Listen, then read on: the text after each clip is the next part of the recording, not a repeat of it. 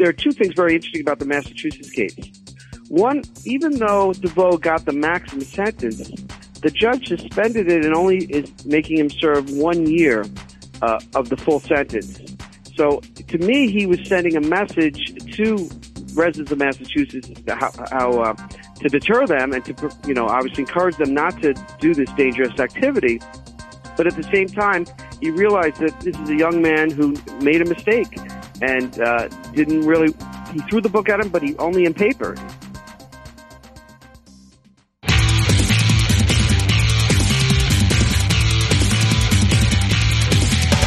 This is Lawyer to Lawyer, the award-winning legal podcast with J. Craig Williams and Robert Ambrogi. West Coast meets East Coast, and yes, they are attorneys, bringing you the latest legal news and observations every week with the leading experts in the legal profession. Produced right here on the Legal Talk Network. Hello and welcome to Lawyer on the Legal Talk Network. This is Bob Ambrogi coming to you from just outside of Boston, Massachusetts. My co-host J. Craig Williams is not with us right now. He may be joining us later in the program. Before we get started, we'd like to thank our sponsor, Clio, a web-based practice management application, which is available at goclio.com. Well, today we're going to be talking about texting and the law. According to a survey released last week by the Centers for Disease Control and Prevention, 58% of high school seniors said they had texted or emailed while driving during the previous month. Also, just last week, a Massachusetts teenager, Aaron DeVoe, was convicted of motor vehicle homicide and negligent operation of a motor vehicle. He was sentenced to 2.5 years behind bars with a year to serve, and his license was suspended for 15 years. These cases are beginning to pop up with increasing frequency around the country. Text messaging while driving is banned in 39 states and the District of Columbia. Today on Lawyer to Lawyer, we're going to look at some of these recent cases, look at some real-life stories, and talk about how the laws are panning out in these cases. To help us do that, we have three guests with us today who all bring a slightly different perspective to this issue. Let me introduce them, starting with our first guest today is attorney Matthew Weiss.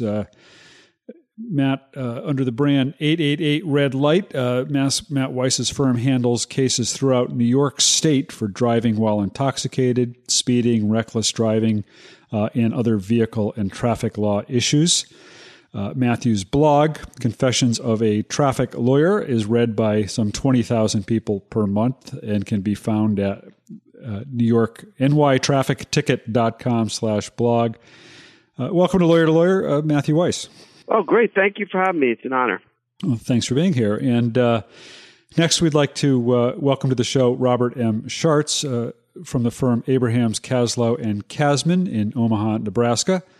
Robert Schartz has been on both sides of litigation involving texting while driving cases, and we'll hear more about that from him today, in particular one of the cases involving a family member. So welcome to Lawyer, Robert Schartz. Thank you for having me, Bob. And Bob, we'd like to finally welcome attorney Skippy Weinstein, a personal injury attorney at Stephen S. Weinstein, PC in Morristown, New Jersey. Skippy represented David and Linda Kubert, each of whom lost a leg after a 19-year-old motorist accused of texting at the wheel lost control of his pickup and hit their motorcycle. Weinstein decided to sue not only the driver, but also the woman who texted him. We'll hear more about that case today. Welcome to the show, Skippy Weinstein. Thanks, Bob. Hi, Craig. Matthew, let's start off the show with you. I'd love to get your reaction to this survey by the CDC. 58% of high school seniors said they had texted or emailed while driving during the previous month. What are we looking at here? Is this really a big problem?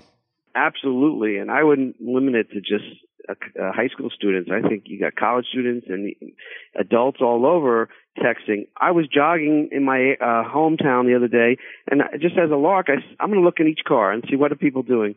And literally, I saw 2 out of 10 people looking at their phone or using their phone.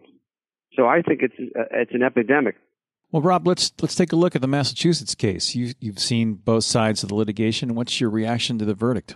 Well, I also do a fair amount of criminal defense, so I'm surprised by the verdict just on a proof level. I mean, with regards to the evidence, and when texts are received, when they're sent, when they're opened up, that type of thing. To me, it evolves more around a proof issue. I'm surprised that the gentleman was convicted based on a timestamp on a text and a presumption that he was looking at it during the accident or immediately prior to the accident. So from the criminal defense standpoint, I'm very surprised. I'm not shocked that it's led to another accident, especially one, with huge consequences, because I think that that's common. I agree with Matt that, I've been keenly aware of this since my cousin's daughter was killed by a texting driver. And I can't help but notice, and sure enough, if you're following somebody or if you see some erratic behavior, more commonly during the day, you get up next to the person, they're either on their phone or they're looking down constantly. You just know that they're texting, and you kind of have an unexploded bomb next to you. So it's worrisome. As a bit of an apocryphal story, yesterday in the complex where I live, which is about a mile long by about a half a mile or a mile wide. It's a fairly big complex, but it's in a gated community. And yesterday, a kid was texting and plowed into a parked car. Yeah, it's all over the place. I was driving yesterday and noticing myself. I was stuck in traffic and looking around me at the cars all sort of stalled around me. And you could see almost everybody, it looked like, was looking down at their phone and typing at their phones. And that's in Massachusetts, where texting is illegal. And in California, Bob, it's now illegal to text while you're sitting in traffic. There's an appellate court case that came down less than 6 months ago. And if you are in your car and you're in what we commonly call the parking lot, otherwise known as Interstate 5, you cannot text while you're sitting there. You have to leave your phone. The law in New York is exactly the same way. You cannot text while you're operating a vehicle. You'd have to be parked on the side of the road for you to legally use your phone or device. And interestingly, New York has taken it even one step farther, and under the vehicle and traffic law here, you actually are presumed to be using your phone if it's in your hand and the police officer observes you holding that phone or device. But I wonder, Skippy, if we could bring you into this conversation, because you've brought some litigation against texting drivers, and what about this issue of proof? How do you establish that somebody was in fact texting at the time something like this happened?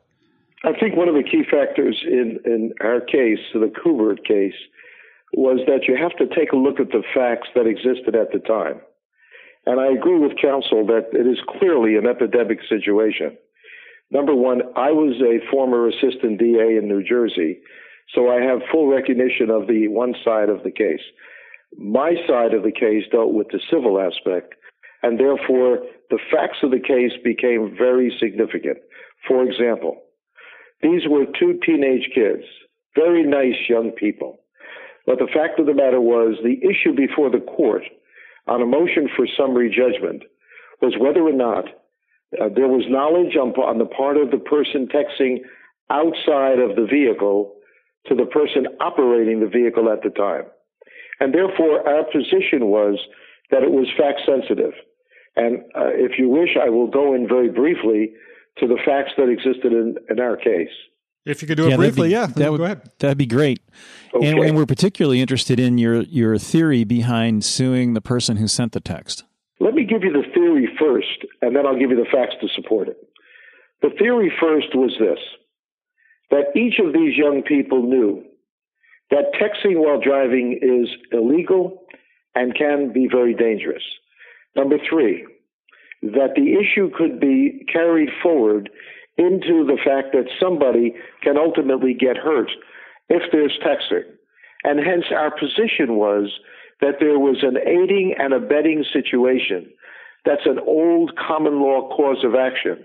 But if you think about it, the question became, in our case, whether or not she, the person outside the vehicle, knew or should have known whether or not he was operating his motor vehicle at the time. That was the position we took. Now, the facts to support it was that we did extensive discovery. We obviously took the depositions of both of the parties being sued. We took the testimony of the Verizon people. We got all of the text messages for both of their phones for that time period involved. And it became apparent that this boyfriend-girlfriend situation, there were, at that time, 30 text messages between he and she. There were 32 text messages between she to he. And the entire day, he, in fact, texted about 182 times that particular day. So therefore, the question was, as people raised, how do you know that she knew? And what we did was we created a situation as follows. We showed that they were boyfriend-girlfriend. We showed that between 12:30 that day and 3:40, they were together having lunch and whatever. He then leaves to go to the Y to teach swimming at 4 o'clock. He leaves then at 5:41, and he gets into his truck, texts her, starts to drive the truck. She texts him back. He texts her back within seconds. And lo and behold, he's on the wrong side of the road, hits the Kuberts on the left side of their motorcycle, and traumatically amputates his leg, winding up 10 feet away from his body. And her leg was significantly lost, and that night they did a total amputation. So it became a factual issue as whether or not she knew or she should have known. If she knew or she should have known, our position was there was responsibility. Rob Schartz, you've been involved in litigation as well, as you mentioned earlier, involving a family member. Tell us about the case that you were involved in. Well, and Bob, let me jump in real quick before we do that. And just as a follow-up to Skippy's story, just to confirm, the judge did not hold the girlfriend liable for texting her boyfriend in that accident. Is that correct, Skippy? That is correct, and that will be appealed, trust me. Yeah. Okay, sorry to interrupt, but I just wanted to cover that. Good point. With respect to my cousin's daughter's case, she essentially had gone to a later movie with a friend at 11 o'clock on May 30th, 2007. She was essentially on her way to drive her friend home, and she was at the intersection of 132nd and Center Streets in Omaha, which is a fairly busy intersection. There's 4 travel lanes, 2 in each direction, north and south, 2 going east and west, with turn lanes and everything else. So you basically have an intersection that's wide open. Anywhere on that intersection is about 5 lanes. So she was in the outside lane going northbound. There was a car next to her. She got the green light. Both cars started to go. The car left of her was a bigger car than her car, and essentially would have blocked Katie's view to her left of this car coming straight at her. And the other car saw it next to her, stopped immediately. Katie proceeded and entered the zone where she was hit. The other car was heading eastbound. So the eastbound car, driven by another 16-year-old, Katie was 16 years old. Her passenger was 15 at the time. The other vehicle driven by the 16-year-old was an older-fashioned Chevy Blazer, so kind of I would say mid-sized to smaller SUV, and hit Katie's car, which was a Saturn, kind of a low-lying sedan, and hit her right at the driver's door. That was at 11 o'clock at night. The girl alleged that she was not texting anything. She was late for her curfew. It's our position, or it's our belief, because the matter was not litigated, we ended up mediating it and settling it. There was not the extensive data or evidence that Skippy would have in his case, in the sense that there weren't depositions, there weren't phone records that were obtained in a civil basis. They were on the criminal basis, and they ended up actually charging the girl in juvenile court. She did a term of probation, some community service hours, and that was essentially it.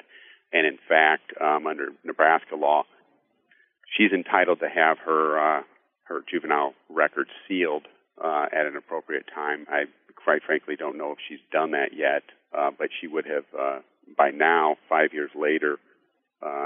She would be of age to where she could request to have her record sealed, and essentially nobody would know about it. So Katie was struck. She was taken to the hospital, and she died the next day of traumatic head injuries. Essentially, other injuries too, but that was probably the primary leading cause for her death. Wow. Terrible. Rob, you have a story as well. Yeah, it's not so much distracted driving, but my brother was killed in a car accident in Lincoln, Nebraska, where the gentleman had a medical event and crossed the center line. Same thing, weird enough, Saturn. My brother was driving, and he was up against a C10 pickup truck, an older one, big, heavy iron type truck, and my brother's daughter was in the back seat. At the time, directly behind him, so he ended up passing away from that. But there's an interesting law, and I'm not sure nationwide if it's on the books everywhere. But in the state of Nebraska, if you have a medical event and there is no prior indications that this medical event, is coming, so to speak, you have a heart attack or you have a stroke or you have a seizure, not unlike the gentleman, the Commerce Secretary, I believe, probably had some type of a seizure in California over the weekend and had several cars hit in that process. In the state of Nebraska, if you have such a medical event and you end up striking somebody during that event and you don't have any reason to believe that the event was coming, there's essentially case law that says that you're not liable. You're found to be not liable, and you can contest any claims against you. I guess a couple of years after my brother's case, there was actually a woman who went down 72nd and Dodge, which is an even busier intersection in Omaha, Nebraska, and she struck several cars. I think 10 or 12 was the final number in terms of who she collided with. Fortunately, nobody was killed. They were more sideswipe type cars. They followed her. She was having a medical seizure, and they denied the claims on that. And for a long time, they were in litigation. That I don't think that's been resolved at this point, at least not to my knowledge. So, but with my brother's case, it's more, I guess, not distracted driver, but certainly a driving collision that resulted in death.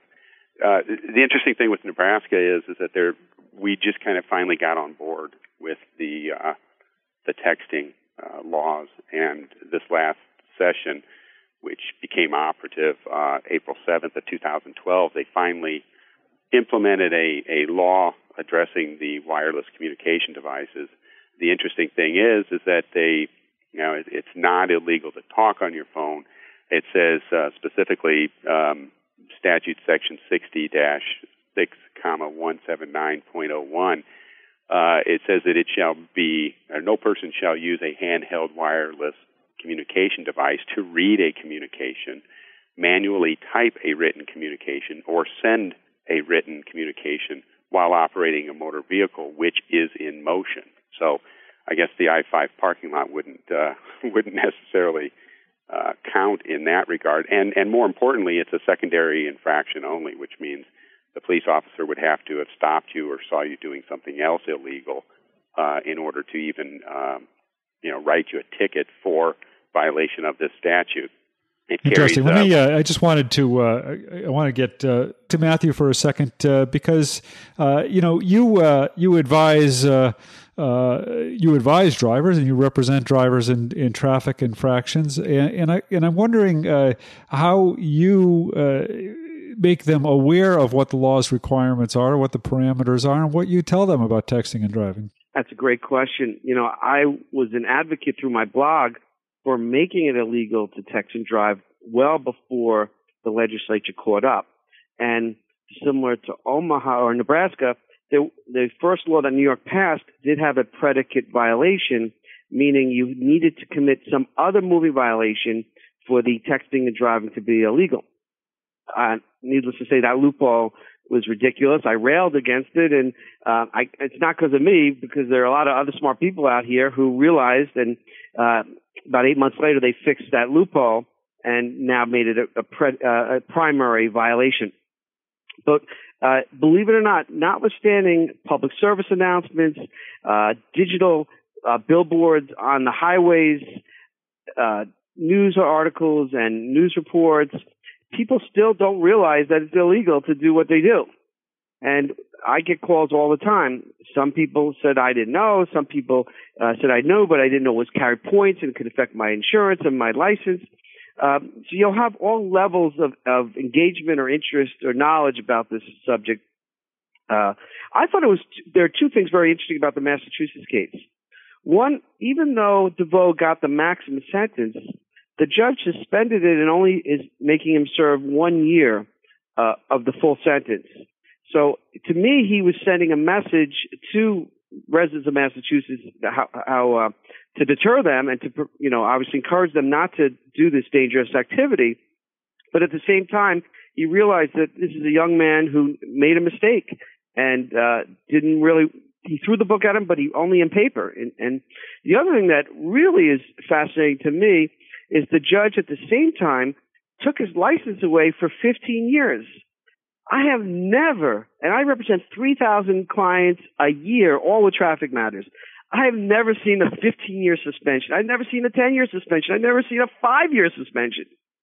So to me, that really is throwing the book at this young man, because when he does get out of jail, he's not going to be able to drive for another 14 years. Well, it's time for us to take a quick break. We will have much more on the issues of texting, driving, and the law when Lawyer to Lawyer returns on the Legal Talk Network right after this.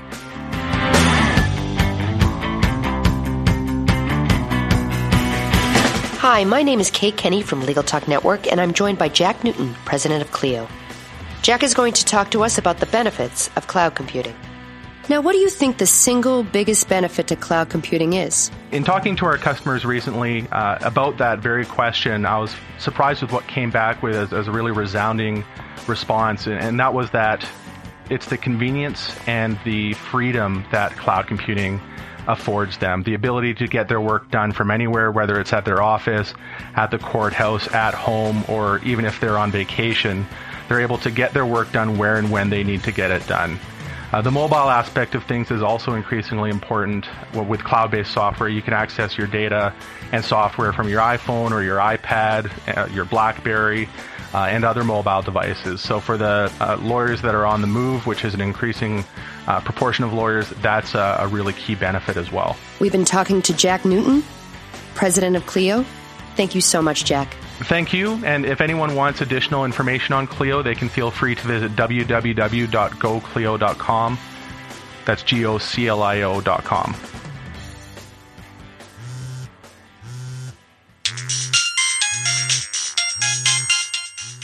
It's the office calling again. Don't answer it. Why not? I'm listening to Legal Talk Network podcasts to get my CLE credit in West Legal Ed Center. Oh, yeah.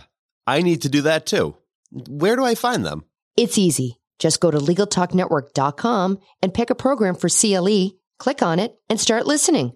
Or go to WestLegalEdCenter.com and choose from any of the Legal Talk Network programs available for CLE.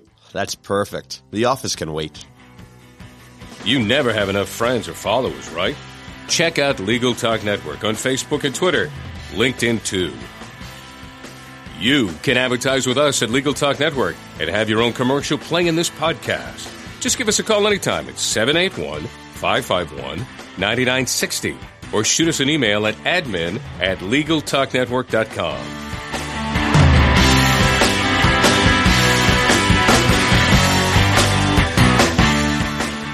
Welcome back to Lawyer on the Legal Talk Network. We are discussing texting, driving, and the law. Our guests today are attorney Matthew Weiss, attorney Rob Schartz, and attorney Skippy Weinstein.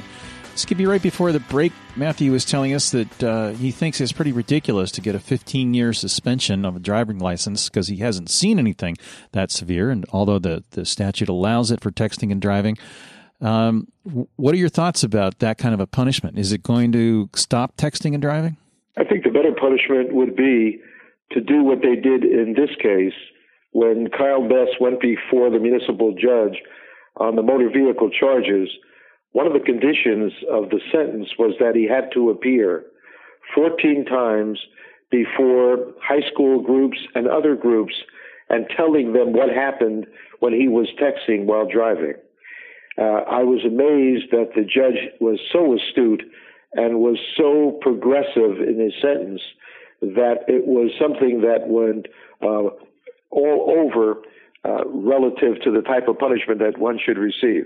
I think the problem with the 15-year sentence, as my colleague spoke about a moment ago, is that what you're doing basically is you're preventing that individual from successfully seeking and maintaining employment.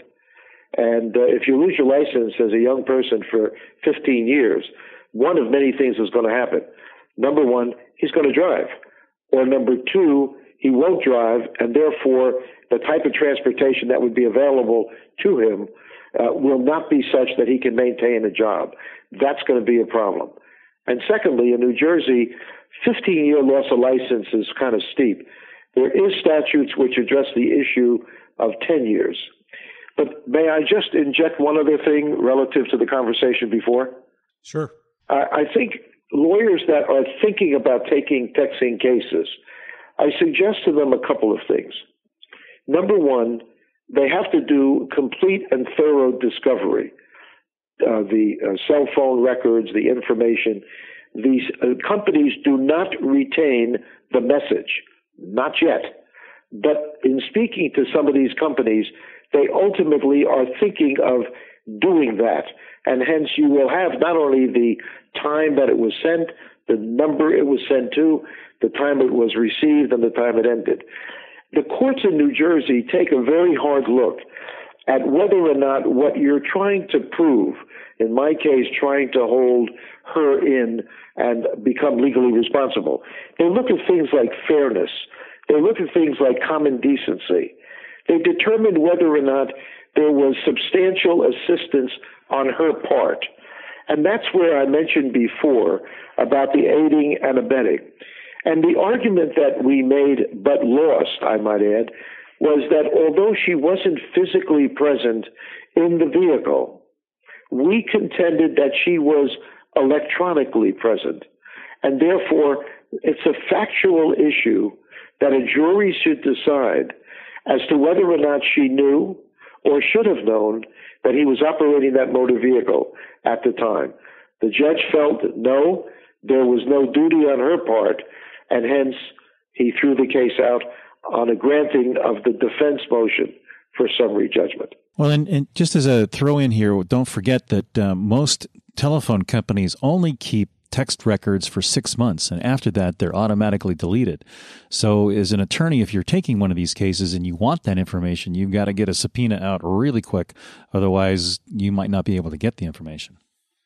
I think Matthew was trying to say something there. Go ahead, Matthew. Yeah, I'm going to, in due respect to Skippy, I believe the judge in your case, as a matter of public policy, felt extending liability in almost any circumstance to someone who's not driving the vehicle was just not something that New Jersey and his should recognize as a I guess a compensable theory of liability. You have someone who's not there, who maybe shouldn't have been texting when she knew what her boyfriend was doing, but her boyfriend could have been stopped at the time. He could have been in a legal place. He could have been using an app which allows for you to hear your text. So there's a whole host of things, and to make someone liable of that nature would be, I think, exorbitant. You would have people, backseat drivers, liable. You have people, a pedestrian could be liable for saying boo to someone. So I think you have to, at some point, almost like a proximate cause theory, limit the exposure and say the person operating it, the person owning it, that's fine. But we're not going to let other people outside that sphere be liable for the operation of a vehicle. I think that's absolutely correct. I mean, I think I respect your position. And you're absolutely right. The judge didn't want to take that big step. But if I was a sorcerer and looking into a crystal ball, I think the time has come that we all have to present what's happening presently. And the state of the art and the young people, as well as adults, are texting while driving. And maybe someday soon, maybe not in my case, but some other astute lawyer, far brighter than I, will make the same argument and probably advance it. And I'll bet you dollars to donuts that they're going to find a cause of action relative to this type of texting. You know, I would concur with Skippy. I don't know about the litigation end of it, but I know that when Katie Reynolds passed away, Rob, her father, took up the torch, and so did her mom, Sherry, and they formed an organization, a foundation, focusdriven.org, that you know, Rob goes out and speaks to local high schools across the state and really across the country, and he's shocked at the number of people that you know, admit that they do this on a regular basis. And I don't know that, you know, a year in jail or the point violation or, you know, a lot of these other ramifications are really going to sink into a 16, 17, 18, 19-year-old. But you know, I think that the future down the road is definitely changing. When this happened to Rob's daughter, he said, you know, there needs to be a ban on cell phone use in cars. And I said that, you know, the cell phone lobby, the companies, they're too big. It's what people want. You're never, ever going to get a change on that. And here in 5 years, we're talking about a lot of legislation. You know, maybe down the road to prevent all of this, there will be some type of an app either hardwired into your phone or into your car that doesn't deaden it, but allows it to go to a voicemail automatically where you cannot do it. Because I don't think until you take that ability out of somebody's hands, that they're necessarily going to be able to make the right decision. There's no guarantee that somebody, or there's no, you know, this gentleman in Skippy's case did not have to open up that text. He didn't have to look at it. He could have let the thing, you know, sit in his pocket or on the seat or something. And I think that's where third-party liability is going to be a difficult thing to secure, because I could send out a blast text to 10 people, and I know the newer should have known whether they were driving or not. But I don't, you know, I would hope and I would respect their ability to decide whether it's a prudent time to open it up and whether that would be distraction to them while they're driving. And I would hope that they wouldn't open up a text that I send them, whether I know they're driving or not. So I need to interrupt you here because we've got just a few minutes to wrap up and get your final thoughts. And before we do that, I want to also mention to our listeners that in addition to the one that you mentioned, the website focusdriven.org, there are some other great websites you can go to get more facts and statistics on texting while driving, such as StopTextStopWrecks.org and the official government website for distracted driving, which is at distraction.gov. And it's time for us to wrap up and get your final thoughts along with our contact information for our listeners. So, Skippy, let's start with you. On behalf of the Kuberts, David and Linda, they simply wanted this issue to be presented. They've appeared before the legislature. They've appeared before other civic groups. And discussion on this issue, hopefully it will change people from texting while driving. That's their mission. Thank you. And, Skippy, can we get your contact information so our listeners can reach out to you? Our website is sswpa.com. Great. Matthew? Great, thank you. You know, years ago, drinking and driving was a slap on the wrist. And over the recent past, you've seen now a societal change in the attitudes and acceptance for people that get behind the wheel when they've had too much to drink. Likewise, you are seeing a shift now with people and their acceptance and society's acceptance with people who have texting devices and cell phones, and these policies not to allow that and to punish people who violate those laws. So the law has to catch up with the technology, but it will. For anyone who wants to reach out to me on any vehicle and traffic law matter, they can reach me at 88 Red Light, which is our toll-free number. I'm happy to give free advice to anyone on any traffic matter in New York. And my website is nytrafficticket.com, NY for New York, nytrafficticket.com. And my blog is called Confessions of a Traffic Lawyer. Great. Thank you very much. And Rob, finally. I know that Katie's father's life goal now is to try to prevent as much of the collateral damage that's caused by distracted driving as possible. I do believe that it takes a societal change. my 5-year-old, every time she's riding in the car with me, will look next to her, and if somebody's on the car, she just automatically screams out. It's almost instinctual at this point in time. Dad, they're on their phone, and she points at them.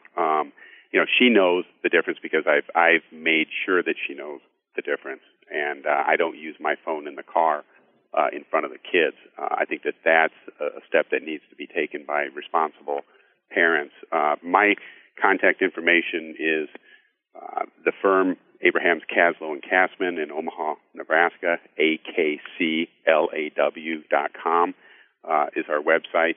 My specific email is RSCHART as in Tom, Z as in Zebra, at AKClaw.com, or I can be reached on the telephone at 402-392-1250.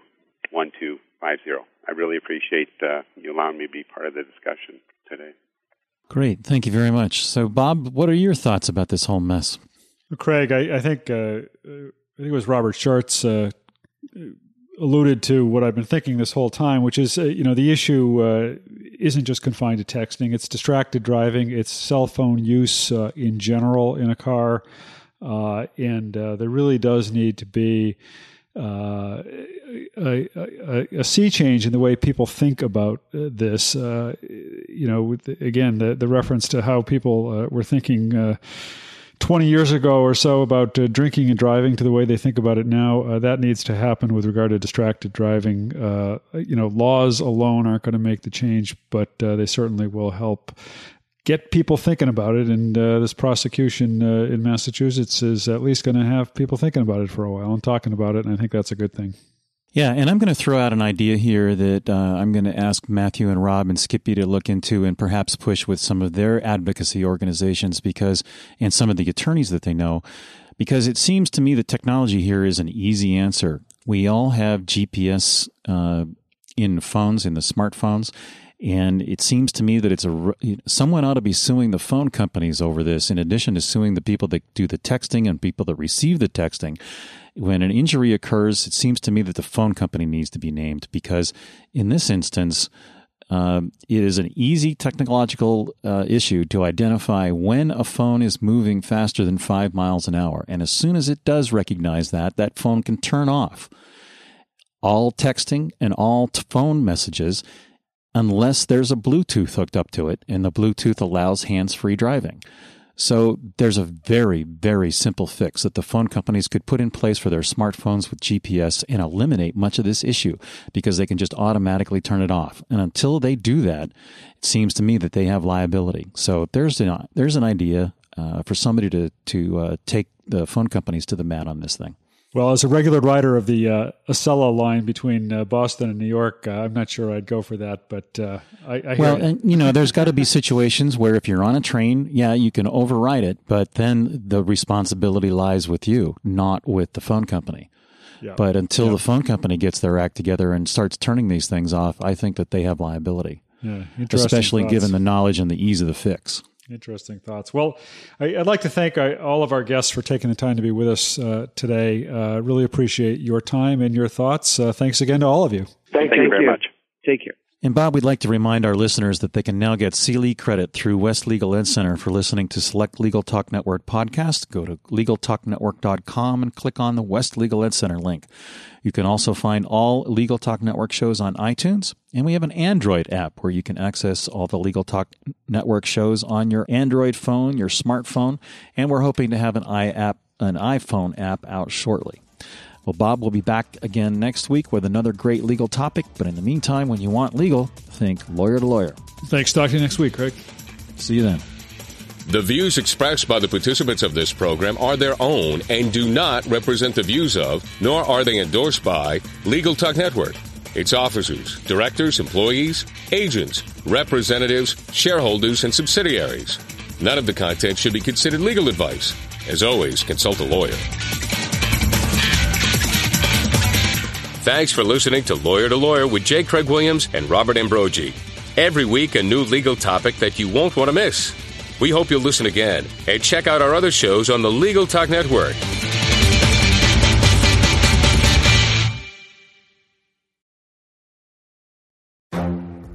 The Lunch Hour Legal Marketing Podcast, your resource for the tips and tactical advice you need to grow your business. Plus, keep up with the news and commentary you crave to stay one step ahead. It's hosted by me, Guy Sakalakis. And me, Conrad Som. Every other week, we break down the issues holding back your marketing strategy and talk about the changes you need to be prepared for.